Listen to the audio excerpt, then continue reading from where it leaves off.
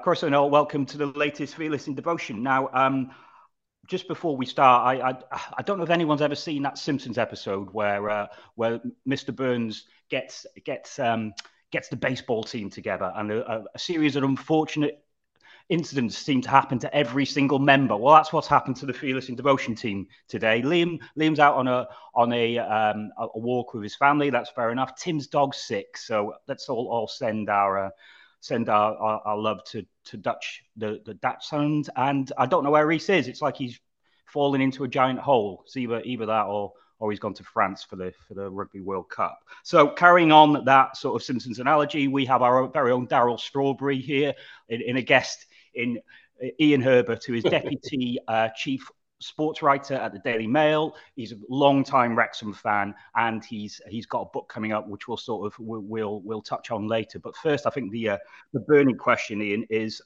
giant hole in the ground or France?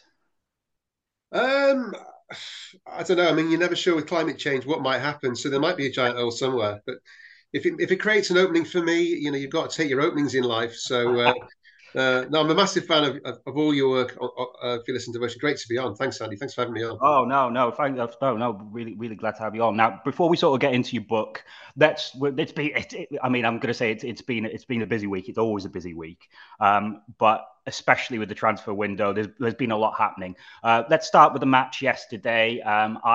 We were just discussing how hard it is to get tickets, and neither of us were able to go yesterday just because we can't get them. Same for Stockport. I was always saying to Ian, it's sort of like part of me sort of thinking, I suffered. I was there Braintree away 4 times, one where it was called off just before. Do I deserve a ticket? Well, probably not more than anyone else, really, because there's a real sort of lot of interest around Wrexham at the moment, and we'll be churlish to sort of be annoyed with people who want to go. But match-wise, I managed to see it. I don't know if you did, Ian. Yeah, for sure. Yeah, you get it on the iFollow, can't you? yeah. I thought it was a great, solid performance, to be honest.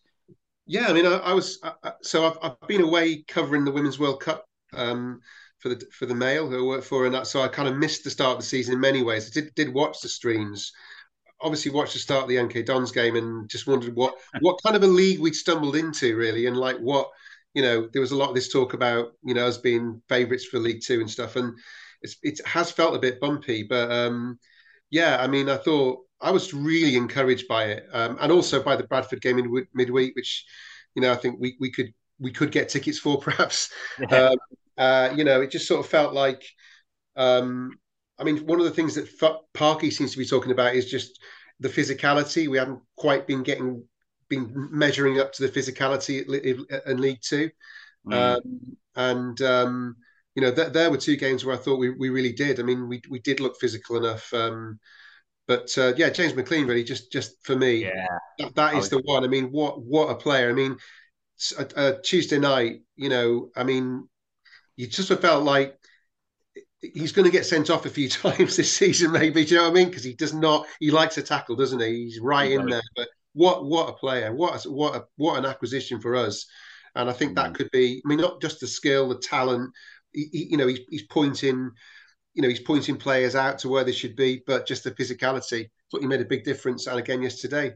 No, I agree completely. I mean, I was going to sort of mention McLean, but it's you wanted another leader on the pitch, and I think earlier in the season we didn't have Luke Young wasn't playing. McLean wasn't available, and you sort of thought that we couldn't really stand up to a lot of League Two teams. But now I think he's changed the mix a little bit in midfield with O'Connor coming in, Young coming back in, and Lee giving more of a free role. And I think that's worked. That's solidified us. I think Luke Young, for all his sort of supposed faults, is key to us. He drives us forward. Yeah. There's something about Luke Young that makes me feel a bit emotional, really, because in a sense he has been there all along, hasn't he? Through the really difficult, the Braintrees, the Eastleys, the Dorkings or whatever. And I slightly worried for him, as I'm sure we all did, last season when he sort of dropped out with the team. And I love Luke Young, and. if I might just make that statement. Have you had 10 pints, Ian? Are you? I love Luke Young. The bar. It's barely lunchtime, but I think a lot of people would feel the same. That great to see him, front and center really, and playing such a key role and retain and getting his place and really earning that place. No, and no one can say he hasn't because he's been through it. He could have, he could have left in the summer. He could Yeah, have seen what's coming in and thought, right, am I going to make this team? Maybe Parky doesn't rate me. Torquay away, where it's a big club to him. He didn't come on or anything the last yeah, game of the season, and I yeah, sort of thought then I went, oh, that's a bit wrong. I think we'd yeah. won the league. It's an important game for Luke Young and his family. Not to bring him on, I thought, oh, there could be trouble here this summer, but I he agree with you, stayed. Andy. I agree with you totally. Yeah, Yeah, yeah, he stayed, he knuckled down. yeah, And now I would say he's probably one of the first names on the team sheet because yeah. he just makes us tick. Now, maybe George Evans, and we might come on to we will come Mm. on to the signings in a bit. Maybe that's another challenge for him, a big defensive mid. But, Luke Young has had a lot of challenges and he's seen them all. He's seen them all off. And, Yeah, his set plays are just next level. And I think when you've got him and Tom O'Connor delivering from either side, I think this, the size we've got. And one thing I was going to say is how good is it to see Aaron Hayden back? I mean, yeah. I worried We about were him. just my brother Pete and I were just saying that on Tuesday night. Just immense. Just so that was so good. That was so good. Yeah, And what a presence! What a presence! And you just hope that he can, after having successive seasons, with losing him at the key part of the season, that we can know that doesn't happen again. Immense. yeah, And I think generally, I think a lot of us don't we feel that we just hope that the players who've got us up, you know, like Luke. I mean, Aaron obviously would be a shoe in every week, but you mentioned Tom O'Connor there. He's just such a lovely player, such a yeah. gifted midfield player. I mean, never mind him playing sort of centre half in really hard games when he's been injured last season, but there was a few moments yesterday we just got such a gift, and that some of these players that have taken us on the journey out of the National League can stay with us because I think for a lot of us, whatever lies for me, whatever lies ahead. I mean Mm. that Boreham Wood game last season, that promotion, it was more than a promotion, wasn't it? There was something symbolic about it. It was ending the kind of the injustice of that a lot of us felt, and it would just be fantastic if quite a lot of those players can be part of the journey, as they say these days. Can stay Uh, part of the team. I know what you mean, and yeah, it was the end of I don't know 13 years, 14 years of hurt, but Yeah, in many ways it would have been purer to get up as a fan-owned club, yeah, but we did we did it in the next best way really, yeah, and that doesn't make it any less of an achievement. The fact that we spent so much money doing it. I mean. When we sort of look at the development of the team, and you sort of say that not all these players will come with us as we look to go through the leagues. Now, yeah. there was one signing that didn't actually make it. We will go more into the ins and outs of why that didn't happen. But Luke Armstrong. So people were saying, did we need Luke Armstrong? Is he scored 16 goals last term? Is he the sort of player that we should be breaking our transfer record for? Well, I sort of think that the player like Luke Armstrong is the next step in our sort of evolution. So when Parky came in, he didn't have really a midfield he was happy with and wanted to play a target man. So he brought in the likes of Ollie Palmer. Now I think it's a bit different. You saw yesterday, and you were talking about Tom O'Connor, like, we want to play football. So if you're moving away from the target man, you need an all action front man who's really going to occupy defenders and make space for the likes of Mully, McLean, whoever else is coming in. I did sort of think Luke Armstrong was that player. I don't know if you've seen much of him at all, but from what I could see in the highlights, I thought that was our next step of our evolution, really. And it's quite annoying we didn't manage to get him. I mean, do you sort of have any sort of insight on what happens in those sort of last sort of minutes? How this could have gone wrong? Yeah, I don't know the ins and outs of that deal really, but I mean, obviously, I mean, you and I both know as reporters, in the media that a lot of stuff can happen. It can just be um, contractual issue, or it could be that players, as you get towards the end of a window, that Yeah. clubs just want that bit more, and it just all falls down.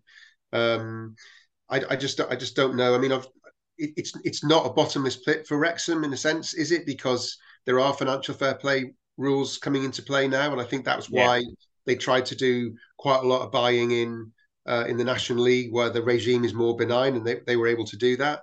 yeah, yeah. Obviously, the new sponsorship deals will help to bring in the revenue to offset the cost, but I just don't know, and I mean I just don't know how some of it happens. I kind of get the feeling that with some of the way that the strikers have been bought, it's not really necessarily been a plan.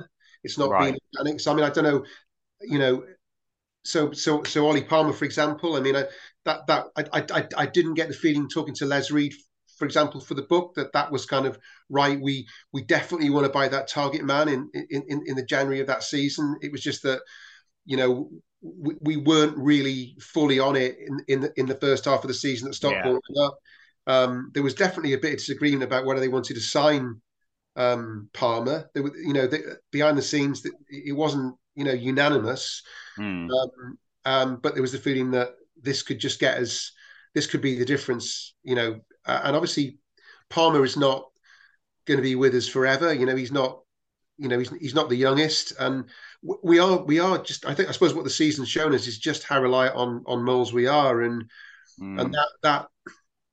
that doesn't sort of seem quite right in a way. You can't flourish if you're sort of so wholly dependent on a forward. But where does Waters fit in? I mean, I don't know. He doesn't so far hasn't looked like the guy who's going to score his 30 goals. So No, yeah. no. So in terms of where that deal fell down, I don't know what happened, but it certainly feels to me like if you were going to decide where you were going to invest, a big chunk of the money you've got, you would say you want another striker who's going to really not guarantee you goals, but was going to be able to do it for you in the way that you describe. Yeah, I've got a bit of insight. So we have a snout on our show, a guy called Wonder Boy, who I think the club are trying to track down. He's got a I theme like that. tune. Yeah. He's got a theme tune who the others insist that I play before each little bit. So right, okay, there we go. Right, that's plenty enough. Enough of that. Oh, I can't turn it off. All right. Okay. So these were his thoughts on it. Armstrong was due at the ground late morning. Medical, personal terms, media work all done. Harrogate dragged their heels as they wanted to bring in new signings. We had little or no time to get the paperwork sorted, and we took way too long. Harrogate and Welsh FA were told it should be done by 10:45. 11:50 was when it was completed and sent out. All parties are appealing for international transfer, which would allow us to have an extra hour to complete the deal. It was a record amount, around 500,000, including add-ons. We knew Harrogate weren't going to go for anything less than that number. So in many ways, we left it too late. I mean, do you think we left it a bit late to tie up a deal like that? We've known that Mullins been injured since July. I mean, is that just trying to get a little bit off the price, or to see if other options became available? Yeah, well, I just don't know. I just don't know the ins and outs of it. I mean, Mm. interesting sort of information there. I don't know the ins and outs of it, but I mean, when you get towards the last day of the window, you're always, you're always in that kind of risk of something falling down. That the other club decide they need that player that much more, or you're in that slightly in the lap of the gods. I mean, at any level, aren't you? I mean, what the reason why City have been so successful at Premier League is because they just They do identify it early. signing so early and do it so early. So, Yeah. and I suppose no one expected us to go to San Diego and for Paul to suffer that horrific injury. So, I mean, that was obviously quite relatively short amount of time after that. And if you're going to spend that kind of money, would they have identified a player at that cost? In advance. I don't know. I would have thought going into the season, if I were, the executives at Wrexham, I would have thought that, Moles plus Dolby, who'd looked very good last season, plus Yeah. Palmer, plus Waters, who I suppose was a bit untested, that And would have been Bickerstaff. enough. Yeah, and Bickerstaff as well. Yeah. And of course, Bickerstaff, who I thought against Bradford just looked physically not strong enough. He was getting knocked off too quickly. But I mean, he could evolve really. The Waters one really puzzles me because we didn't really see anything of him last season, and there seemed to be this vague idea that he was a player for this season. But we start the season and as I say, he just doesn't look like a 20-30 goal a No. season player. So, um, Yeah. but we're discovering that now. So I don't know. I think anything which comes down to the last 24, 48 hours of a transfer window is kind of you're slightly in the lap of the gods. No, I know, and I mean Waters. I can also understand if Mullin was carrying injury, but then again, we did this thing of giving everyone 2 or 3 year deals. I mean, some players don't need that amount of time on their contract. Some like Elliot Lee and Aaron Hayden, you definitely would, but I'm not sure we do need to give it to everyone. And I think Waters may be the example there. Now, another two signings we made: George Evans, who started at City, a couple of sort of big moves, played at Derby, and then a sign from Millwall, defensive mid who can also play at the back. I don't know if you know anything about him. I've seen bits and pieces of him. He looks a very tidy player. I do sort of think we did need a defensive mid. But as we said, Luke Young can probably see him off there. But maybe Yeah. he's more of a long-term replacement for Tozer, because you do need that sort of ball-playing centre half, don't you? Uh, I, so Yeah, I I mean, don't know. I came across him a little bit just when he was at City, when we were covering a bit of academy stuff there, and he was one of those players who was really very much being talked about by the national press as as a great prospect for City for the future. So, and I think it's great if we're buying players who can be with us for 2 or 3 years, 4 years, and can evolve under us. Then fantastic. Um, I suppose there are. I suppose you just need kind of options, don't you? Because I mean, Andy Cannon, who I love, he's got a great gift, great skills, but he can be knocked off, Yeah, can be knocked out of possession. I think. I mean, there were games even last season at the Halifax game away where that he did struggle in that game. Obviously, there are games where he brings an awful lot to us. So I suppose it's just about having the options. it's As long such as, a as long great as the squad, company isn't it? stays really young. It's such a great I mean, squad. I you've got to mean, pinch yourself sometimes. I mean, yeah, we're talking about whether we're going to sign, Armstrong last day of the season. I mean, wow, do you know what I mean? It's like it's just sort of slightly unbelievable, isn't it? In a way, we're even talking this way. But you would come back to the thing about the players who've got us to where we are. How good would it be if we could have a feature very strongly this season, with a lion's share of the contributors being those yeah. players from last season, that it can be Cannon, that it can be Young. It would be fantastic. Yeah. I know what you mean, and I think part of the reason Stockport struggled so much last season was they changed everyone around as soon as they got up, and Yeah, I think we were clever with our long-term planning there. Now, of course, as we've touched on, there are some players who've been bought for a specific job. Palmer was bought, Tozer to a certain degree was bought to get us out of non-league, and they've done that, and yeah, now we might be on the cusp of to see whether we're going to swap those around a bit. Another person who's come through and is much maligned in many ways is Mark Howard. Now, yeah. I mean, I don't know how much, if anything, you know about Arthur. Oh my God, Kong. Oh God, I'm terrible at Yeah, saying. the new goalkeeper. Yeah, Yes, yeah, uh, Big Arthur, I'm going to call him. yeah. 6'6", and he's Yeah, and he's a he big hasn't lad. come in to sit on the bench, is he? So I think No, Howard's place is under threat again. yep, I can't really say that Howard's done much wrong in the games no, he's come in no, for Foster. I'll be interested to see if they play the new keeper on Tuesday, because I don't really think you'll get much of a read off that game, because I think it will no. be pretty much a scratch side. But would it be tough on Howard if he lost his place to the new lad next league game around? Well, I mean, it would on the basis of this season, I think, and it's something Mark Griffiths said on commentary yesterday. Just how well Mark had played, and how impressive that had been coming back into the team. Having really effectively, you thought it was over for Mark, didn't you, Yeah, with Foster, and it's great. The Super Mark Howard in goal. I don't know. I haven't been to that many games this season, but I did hear it on Tuesday, and there was definitely a little bit of that going off yesterday, and I just yeah, I thought, heard it. how class was Howard when Foster came in? Let's Yeah. not forget that. What an individual to, the grace and the kind of, team, I collegiate. think that's why he's so popular. He's Yeah, yeah, really popular behind yeah, the scenes. yeah. However, I do remember, I went to the Maidenhead away last season, and I mean there was that sort of kind of terrible gaff right at the end from him where Yeah, we ended up drawing the game. And, I think it was that day Notts County had also drawn. And, the 3 points that day would have, could have made a difference. So, I mean, he's shown that he potentially does have mistakes in him. So let's just see what the new guy, Big Arthur. what he's got to offer, because we've seen in the MK Dons game, we're going to be up against some very strong sides, and we're going to need some real elite goalkeeping there, and I mean that could be the difference. So harsh in a sense, but I always felt that if Foster hadn't stayed, we were going to need you know it, a really good keeper, perhaps to take us through the next 2 or 3 years, a young keeper. Langton is the one you've got your heart aches for, because I talking about people I love. I think we'd all feel the same about him, and what terrible misfortune he's had, with injury, and the irony of that being what he talked about in the first series of documentary. For God's sake, it would be brilliant if he would be part of this journey, but it looks like we're not going to see him. No, I know. I mean, every time he seems to be getting fit, something happens.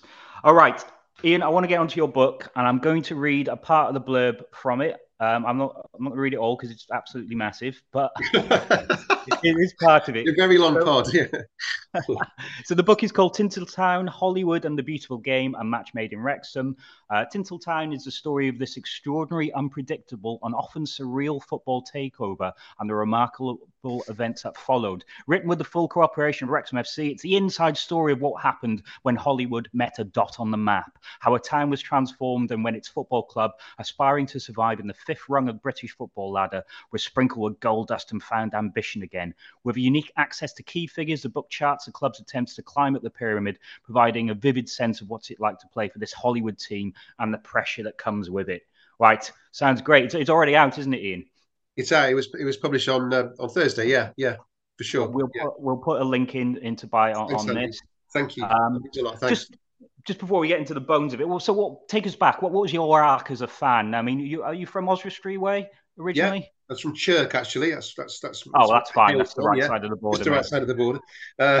So yeah, like so many of us, listeners, started watching the team when I was, 78 it was, 77, 78 season. Oh, a good one, yeah. Albert Griffiths, Les Cartwright, all the Bobby Shinton, a young Mickey Thomas and all that. And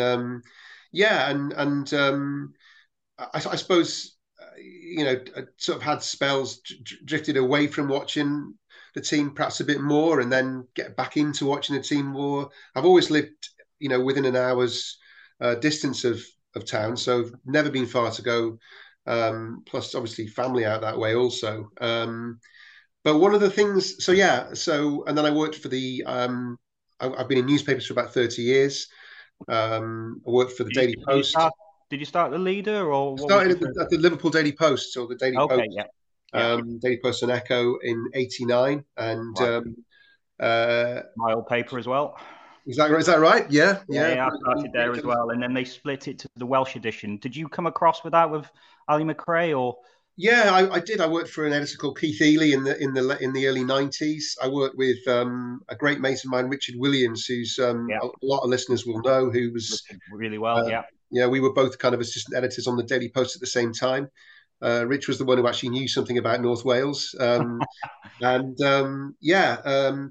mean, in those days it was kind of called the Liverpool Daily Post, even the ones that sold, in North Wales. But there was very much two editions then. It was very regionalised, and it was a bit of a curiosity, really, because there we were in Old Hall Street, Liverpool, producing this paper every day, but really the lion's share of our readership was like, an hour's drive away, really. And the further, I mean, Gwynedd, Anglesey, that's where it was real sort of heartland. Sure, really, and writers like David Greenwood and Ian Lang and Carl Butler, Emmett Williams, like those were our news reporters in those days, and they knew North Wales in a way that I certainly didn't. Richard certainly did. And then the Liverpool edition of it then ultimately folded. There's now no longer a Liverpool edition of the Daily Post. But of course, the Daily Post itself became purely a North Wales paper based I think still at Llandudno Junction. I think that's where. It was. I think. I don't think there's a HQ per se anymore. I think they Okay, do okay, go. Yeah, yeah, they went to Colwyn Bay for a bit, and I think they have rooms. But I think it's as most stuff is done yeah, now. It's totally, the yeah, yeah, pandemic sort of changed the face of journalism in many ways. I mean, yeah, I imagine you work from home for most sure, of yeah. yeah, for Um, sure, yeah.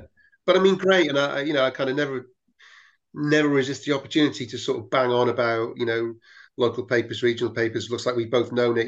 The people who are actually the nuts and bolts of communities. They know the people, and for me, Wrexham Football Club, Mark Curry, the yeah. like Mark, who a great man, who How was. did you find his driving? Well, I think we've had this conversation before. I never sat in a car with Mark, so Oh, I was think you did. that's why you've kept your youthful look. Yeah, considering his wife was a driving instructor. Yeah, but as you say, Mark was one of the wrote for the Daily Post for years about Wrexham, was had a real authority about it, Yeah, and knew the ins and outs of the club, and sadly died just before this sort of exactly. You would have Collingwood. loved And on it. Yeah, yeah, yeah. I wonder, would he have liked it? I know he would have had no airs and graces with the likes of Ryan and Rob or Sean Yeah, no, Harvey, there was would a he? certain kind of it's not, he was a dry. Yeah, there was a dry humour about Mark. I think you're probably right. That's why it'd be fascinating to know, wouldn't it? So Yeah, yeah, yeah. yeah. So no, that was it. Then I kind of I've been sort of national papers on the Independent for sort of nearly 20 years. I'm on the Mail now, and writing about sport has kind of meant I've not covered, been able to get to games as much as I'd like, but the last couple of years, a bit less of the doing the live stuff and writing football for the paper and the website, and I'm more getting back to the racecourse, the Kairas, which has been fantastic. I mean, I see your brother there all the time, but just to touch on the Mail and where we are with Wrexham coverage now. I mean, obviously, I work in the national for a national paper as well, and I would say probably out of your top four of Liverpool, Arsenal, United, maybe someone sneaking through like Chelsea or City. I'd say that Wrexham is the club that most people are interested in after that, which Yeah, sounds absolutely nuts, but it's such a rich story now, which I know you've sort of gone in length with the book. But for us as Wrexham supporting journalists to be able to write this amount about yeah. our hometown club is absolutely it's It's astounding, just really, surreal, isn't it? isn't it? It's surreal. It's surreal, and I suppose in a way, what I've tried to kind of get at, in kind of being able to write a book about it is to try and point out that you know this the beauty of Wrexham and the individuals who make Wrexham the place it is, both the town and the club. Robin Ryan's arrival is not year dot. The, Yeah, the club was bought by Robin Ryan because the Wrexham Supporters Trust, took out all the debt. They made it debt free. It washed its face. Okay, money was tight pre COVID. We wonder where it was all going, but unless it had been that financial landscape that Robin Ryan represented with, then they would not have bought the club. They would not have mm, invested that 2 million in the club. And then beyond that, beyond the actual football club, I just think there is this sort of slight thing about you are right. There's this incredible appetite for all things Wrexham because of them, but there are just so many people in town who make the town great, who were doing it anyway. I'm yeah, just, I'd like just to take Josh Roberts and Wrexham Lager, for example, yeah, who just at the point when Robin Ryan was sort of in negotiations to buy the club, there was Wrexham Lager, there was Josh come back to work for the, if you like, the family firm. They just launched Bootlegger, yeah, and then COVID hits, so they can't put Bootlegger into the shops. And suddenly, they go for direct sales, and the roof goes off the actual sales up.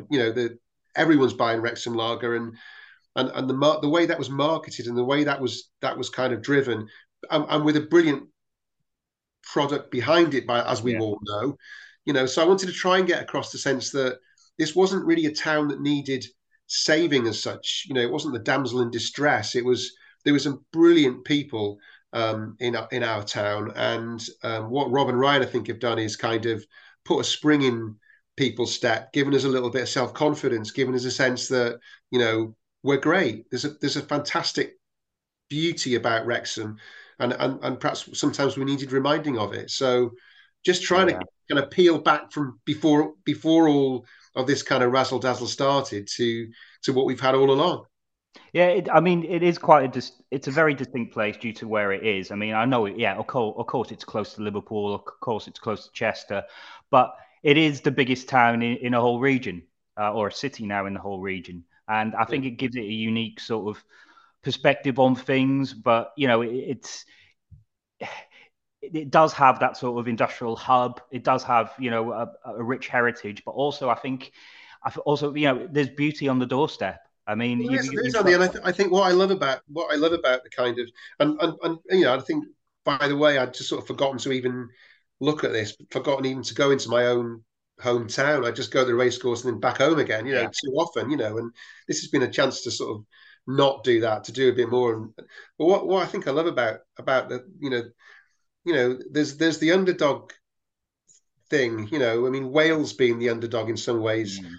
Wrexham being the underdog, being the less, not being the fancy Dan like Chester, and the fact that, you drive along the bypass and you can easily miss Wrexham, can't you? Like, because you get into, you come from the northwest as I do, you're into Yeah. Wales, and as soon as you're into it, you're back into England again. So Yeah. Yeah. there's a sort of a striving, I think, to try to sort of make yourself, to make your beauty and make the brilliance of the place known. And there was something that struck me. I spent a bit of time with Sarah Hughes Jones, who's the local PC for her beat is the town centre, and I spent the evening just on the beat with her, really, after the Dorking game, I think, last season. It's a bitterly cold night, and we were just talking about. I was watching what her job looks like. She was talking to him, and she was just sort of saying that just little things like, I mean, Chester's pubs came out of COVID restrictions before ours did. So Yeah. suddenly a lot of people got in the habit of going to Chester rather than going into town, and Mm. we've actually never quite made that up again, and Yeah. just Yeah. the little battles that you fight, and yet what a great town it is, really. So all these Yeah. little things, and I think probably in the kind of the madness of writing about sport for any media, whether it's your podcast, our website, or whatever it might be, you can sometimes it's just not time to stop and look and say, well, what is this town? Who are the people who are driving this town? Um, and what are its qualities? No, And I know what you mean, mate. I mean, I moved out of Wrexham when I was 18, and I haven't really moved back. But moving away makes me love the place more. yeah, And it's like, we all in the office go, "Oh, my time's worse than your time's, my time's shit than yeah, yours." But I mean, I'm allowed to slag Wrexham off because I'm from Wrexham. But yeah, you know what I yeah, mean? It's like I'm fiercely protective of the place. People like Les Evans, you remember, really of course, sum yeah, it up yeah, for yeah, me. A local character just would do anything for anyone, and absolutely bonkers.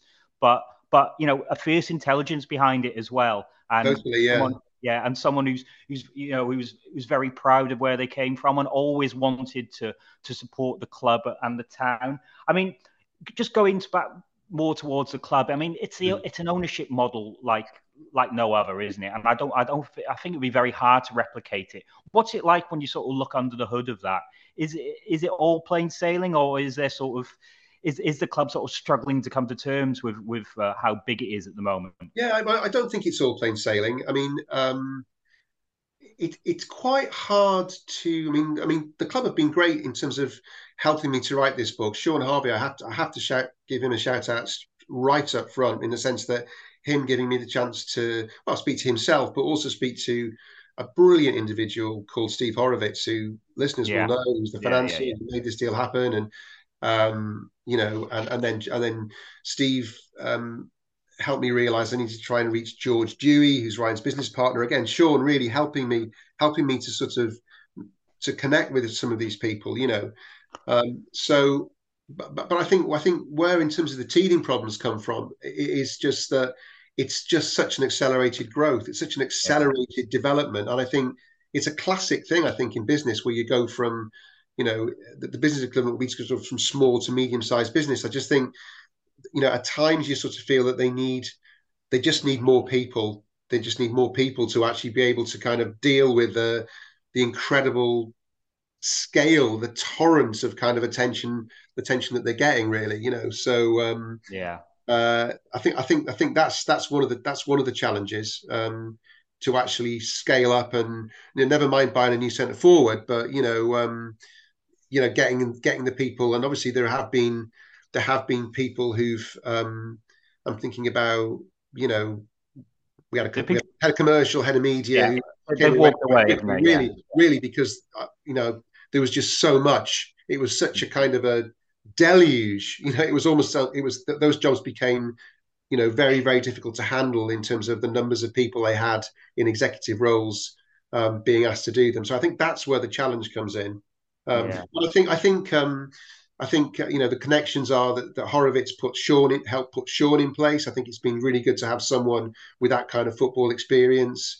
And then I think Les Reed, so you've actually got people who don't allow the kind of the criminals who we know exist in football, the agents who'll steal from you, to steal from the club. It's given us a sense of stability as we've gone along. Right. I mean, in many ways, this is Sean Harvey's redemption story, isn't it? Because he maligned to a certain degree at Leeds, maybe Bradford as well, and the Football League. He's come here, and I think there's an actual love for Sean Harvey now, which I don't think he's probably experienced much before in his what was he like to deal with sort of one-on-one? I mean, he's always been like a bit of a mystery figure for us on this podcast, because he's the CEO who isn't the CEO, but basically runs everything. And I think over the last sort of 18 months, certainly the narrative on Sean has changed, hasn't it? Yeah, I mean, it's just, for me, just been he's very straightforward. He can be brusque, in that kind of Yorkshire way. Fair enough, totally fair enough. You kind of know totally where you stand with Sean, 100%. And there's no but there. There's no qualifying point. He's straightforward. He knows what he wants. There's no extraneous detail. And he's given me, across the piece, 7 or 8 hours of his time across a number of Zooms and meetings to sit down and talk through the granular detail of how all this happened. His own involvement, his involvement in the actual purchase of the club, the negotiations with the supporters trust, the involvement of Les. Yeah. A lot of detail that he's helped me to understand. And because I wanted to try and make this a piece of reporting. I didn't want to kind of just to be like, I love Wrexham, so let's just say how great it is. So I think I don't know about redemption. I mean, I think he did some great stuff at the EFL. I think we wouldn't probably. I'm not sure whether to be watching iFollow without Sean. I mean, I think that was one of his kind of. He's worked on that, and on a number of kind of big important sort of issues going on in that world.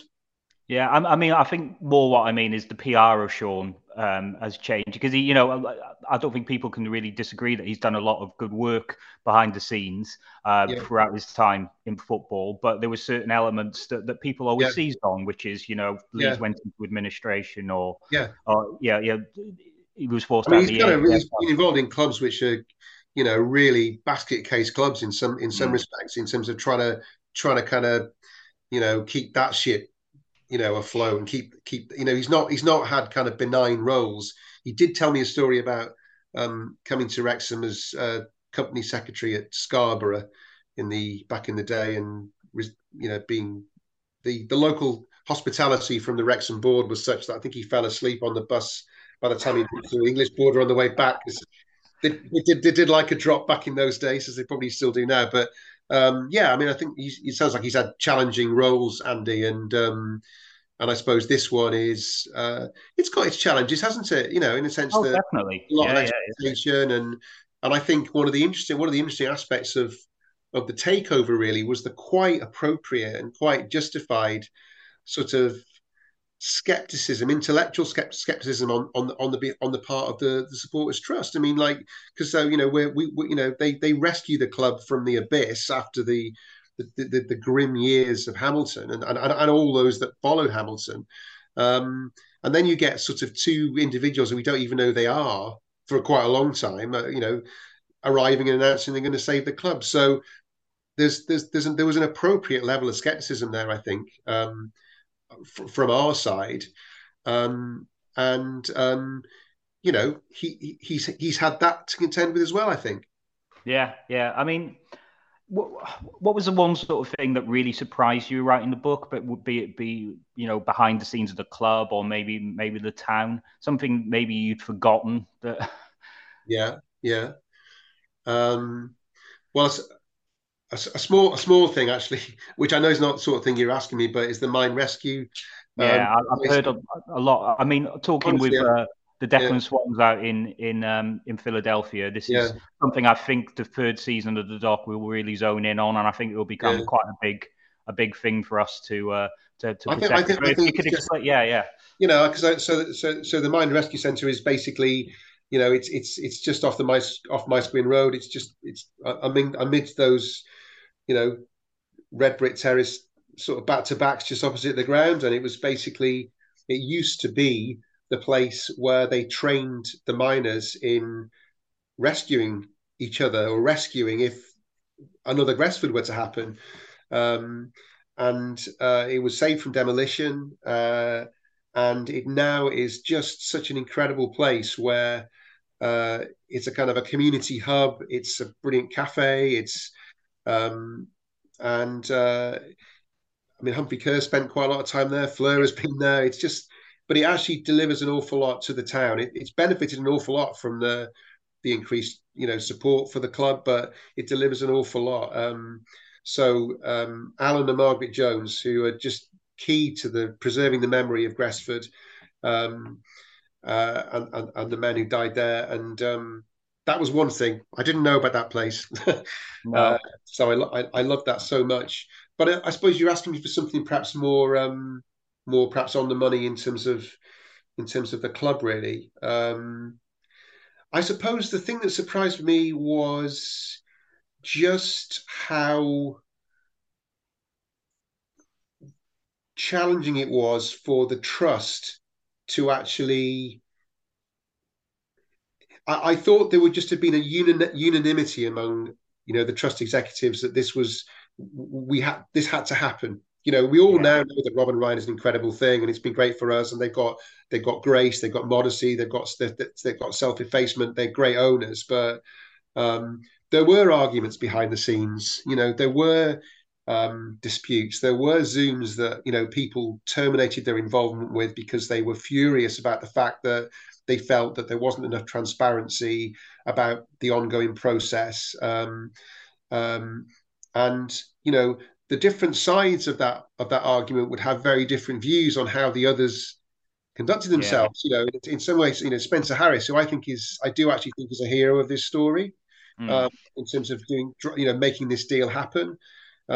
He would sort of quite rightly point out that if if he and Rob Parry, who he was working with, hadn't made the deal happen, how would they be remembered? They would be remembered as the individuals who let it didn't go. deliver They didn't salvation. sign the Beatles. Exactly, exactly, Yeah, exactly, exactly. However, equally saying, there were people who were saying, well, look, if we don't have this degree of legal representation, if we don't, do this kind of due diligence on this process, then what if they take over and they basically run our club into the ground? We will never be forgiven for having kind of destroyed the club 10 years yeah, on from the aftermath of Hamilton. So that surprised me. And I actually thought in the early stages of the story that it would be a rather linear sort of story of like, we don't know who these people are, and then we know who they are, and they all lived happily ever after. But yeah, but there was kind of uh, struggle, and I think out of struggle generally great things can come. So massive respect to Spencer, who I think is a really top individual, but massive respect to those members of the trust who, um, fought tooth and nail to make sure this was right for us when we didn't know that it was necessarily going to be what it turned out to be. No, I know it's never simple, is it? And we've always got to be watchful as Wrexham fans. We more than most clubs, what we've been through, and I think Yeah, I think we've got to be watchful even when Ryan and Rob are here. We still have to ask the difficult questions, really, yeah, don't we? yeah. Um, I mean, just sort of to sort of sum up, where is the ceiling for this in your sort of in your sort of mind as a football journalist, as a fan, as a lad from the area? How far do you think we can actually go?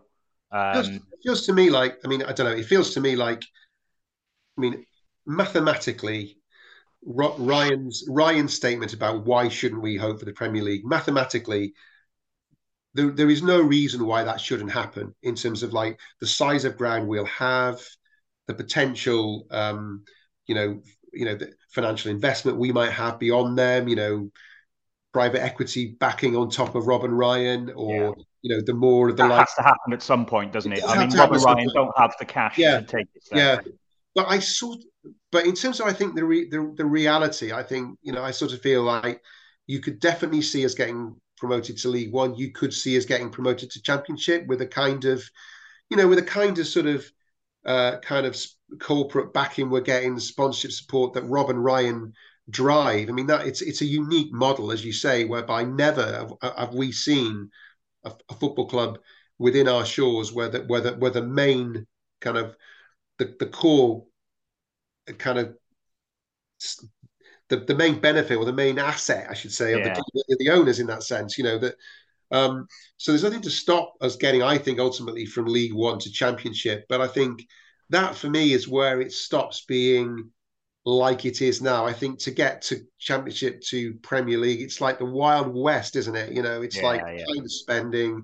I suppose you could say Luton Town have done it. Then why shouldn't we do it? But it comes back to something I think we were talking about, you and I, just before we came on, really, which is that you know there is a bit of us that does yearn for, our identity as Wrexham fans is one of struggle and kind of sort of black humor and I don't know, losing at Eastleigh or whatever. I mean, my WhatsApp group, my brother We, Pete, we perversely enjoy it, don't we? we do, Sometimes. yeah, yeah. So I've got my WhatsApp group with my brother and Jamie and Dan. His lads is Dorking Away, and you were talking about Braintree Away, and we've not changed the name of that group. In a sense. Yeah, So what I sort of slightly fear is that if we do go from, we start to aspire to go to the very top, then, you know, do we actually retain what we have as a club? The soul, does the soul really stay with us? We don't know until it happens, do we? But I think the Premier League now is a world of, you're basically playing against Gulf states, aren't you? Sovereign wealth funds of Gulf states. mm. To me, that just feels like it's not a British league anymore. It's a global league. It's kind of gone, really. And that league, that coming round again, feels a bit like Groundhog Day to me. Who's going to win the football? Who's going to win the Premier League? Manchester City. We kind of know that. Who's going to be relegated? Well, we know the usual suspects. Yeah. So I sort of feel like it could go beyond Championship, but I mean, and I can't believe we're even having this conversation. No. But I don't really kind of want it to go any. I want to sort of preserve a little bit of what we had. Yeah, I know what you mean. It's almost like get up there, do a season, say we've done it, and then and then battle it out in the Well, of course, championship. '78 was that's what we did. A town of our size has proven in the late '70s, didn't it, that we can exist in the second tier. I mean, it was obviously different, entirely different days, but it would be great to get back there again. To I think we might have played Spurs in the second division Yeah, back in those days. Chelsea. Yeah, looking Yeah, back, Newcastle. Yeah, yeah, yeah, I mean, we are engaging the rest of North Wales. I mean, Richard Williams will tell you this. That, it's no longer a Wrexham everyone's second club in the likes of Bangor. Llandudno, yeah, Real. It's coming to the fact now that more and more are seeing Wrexham as their first club, and they want to be on this ride with us. And if yeah, I know it was always Rob and Ryan's sort of dream to sort of engaged that whole region of a country, and I think they're sort of performing it. I think the next thing for us now is to get players from there. To Yeah. next stage of our evolution really is to go back to sort of finding the gems at the moment are on their way to Well, that's Everton, right. Yeah, Liverpool. I mean, Yeah, Les did tell me in the last time we spoke for the book that they were investing in the academy to try and get to Category One status, and that would really allow them to, to bring in the very best, and to bring in talents. Well, he was talking also about Merseyside and stuff, but let's just hope we can draw them in from, because let's remember how it started. 78, Joey yeah, Jones, Mickey. You know, yeah. uh, let's they're there, aren't they? They're out there. If we can just find them and develop Yeah. them. I mean, yeah, North Wales is always used to be the hotbed of Welsh football. I think we've moved away a little bit with that for reasons, that are too complex to explain here. But, Yeah, if you can say to the best cream of talent in North Wales, come to play for Ryan and Rob's club, there'll be yeah, you'll be you'll be the hometown boy or whatever. I think that is appealing more to parents than come and get lost in Everton's youth system. yeah, and certainly with the women's team who I'm a chance to meet Gemma Owen for this book, who Yeah, great fantastic, talker. Yeah. brilliant conversation.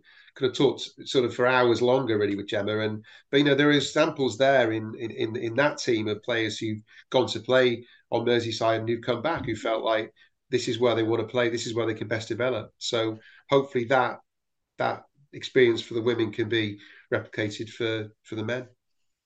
Great, Ian. Absolutely brilliant to talk to you. I'm just going to do. We always do a quick fire round with when we have a guest on. It's usually players, so you're going to have to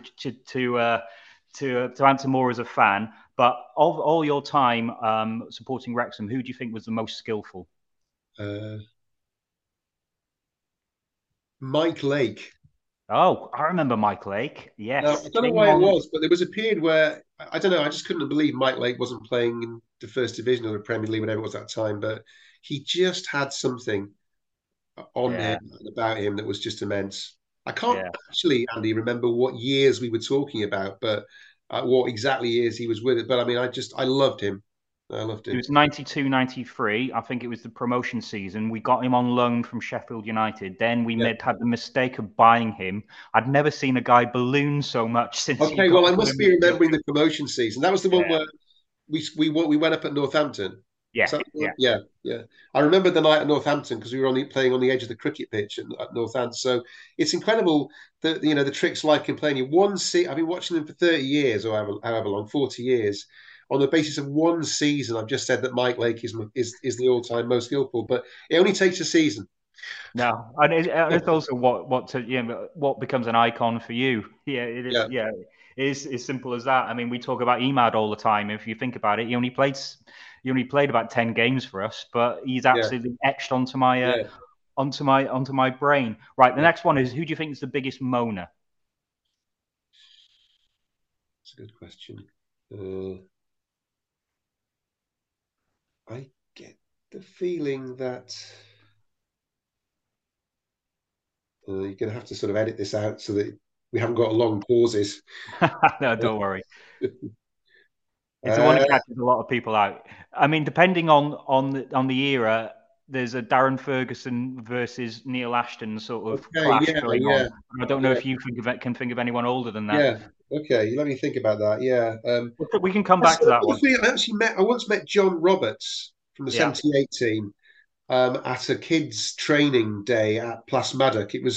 There were various players, of that time who would the kids could go along and meet them, and there was Joe Corrigan, there was Mickey, there was Phil Neal, and there was John Roberts. And I'm going to say John Roberts. I think he could have been because I actually met him in that. I think he might have been a bit of a moaner, Andy. Right. Okay. We'll have to. Well, there's a new name in the frame, and that is John Roberts. Thank you, He'll be the go-to one for the older fan. thank you. I like to sort of provide something for the older fan here. Yeah. Who out of you must have seen people come out of the racecourse players tunnel in various states of clobber. Who do you think is the worst dressed? Um, I've seen quite a lot of pictures of Mickey in Yeah, splendid dodgy. dress at that time. Um, And Flinney once told me a story about how after the Arsenal game in '92, that Tony Gubba wanted to take. I think we actually might have even written about this in the Fearless in Devotion Yeah, yeah, yeah. scene. Yeah, and Tony Gubba wanted Mickey and Flinney to be driven up to Manchester to do match of the day interview on the night of that game. And I mean, Flinney sort of basically said that Mickey would not be in a state to do that or appropriately attired to do that. So I think I also love Mickey very, very, very much, but maybe Mickey Thomas. Yeah, I Does mean, he I've feature? seen him. Yeah, I've seen him in some interesting gear. I'm going to put. He loved the shell suits, even even when they completely weren't in fashion. And finally, of this sort of section, which player would you least like to fight? Ooh, James McLean. Yeah, Tell you what, I'd be down on the deck in about a nanosecond. yeah. He's an operator. I don't want to bring it too contemporary. I've only seen him play twice, but I would not want to be in a fight with that guy. No, no, yeah. Don't wear a Rangers shirt and wind him up. Yeah. Exactly, yeah.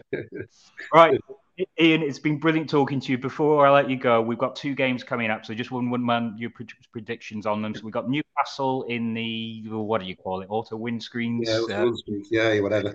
Papa John's, is it? Yeah. You expecting a full team there? And what's your score prediction? Well, let's just say that it would be so very, very sweet to beat the Saudi Arabian backed Yeah. sovereign. Let's just say 3-1. Oh wow, great. Yeah, They're going to play their under 21s. We'll yeah, give a few of our lads a go. So go on, yeah. 3-1 for that one. Yeah. And then we've got Doncaster on Saturday, who haven't Yeah. started particularly very well, have they? But Yeah. no, I think one thing about this league, I think there's quality everywhere, and I think anyone can beat anyone else on a certain day, which you didn't get in the conference. So even though they're bottom, tough one, do you think? Yeah, I sort of taken a lot of encouragement out of the last two games for us. I think we seem to have just kind of worked out the kind of way you need to play in this division, the physicality that you need. So, but I do think we've got a conceded goal in us for sure. Yeah. So let's just say 3-2. Okay, another humdinger at the racecourse. I'm going to go similar on that one. I think it's going to be 3-1 against Doncaster. I think it's going to be tighter at Newcastle. I don't know. Can you draw in this competition? Is that a possibility? Is it a group? Is it a round Isn't it? robin? Yeah. Yeah. Yeah. So I'm going to go for a draw on that. I think it's going to be one each. Ian, thank you so much for talking to us. Have you got a copy of the book you can just show us so I people do. can see? Yeah. I'm going to just step across the room there. Actually. Yeah. Yeah, so available on Amazon, all good bookshops, be including the one in town. So yeah, pick up a copy. Thanks so much for having me on. I'm a great fan of the show, and it's a real privilege to be actually on it. So thank you. Thanks so much Oh for no, love talking to you. Thanks so much. All right.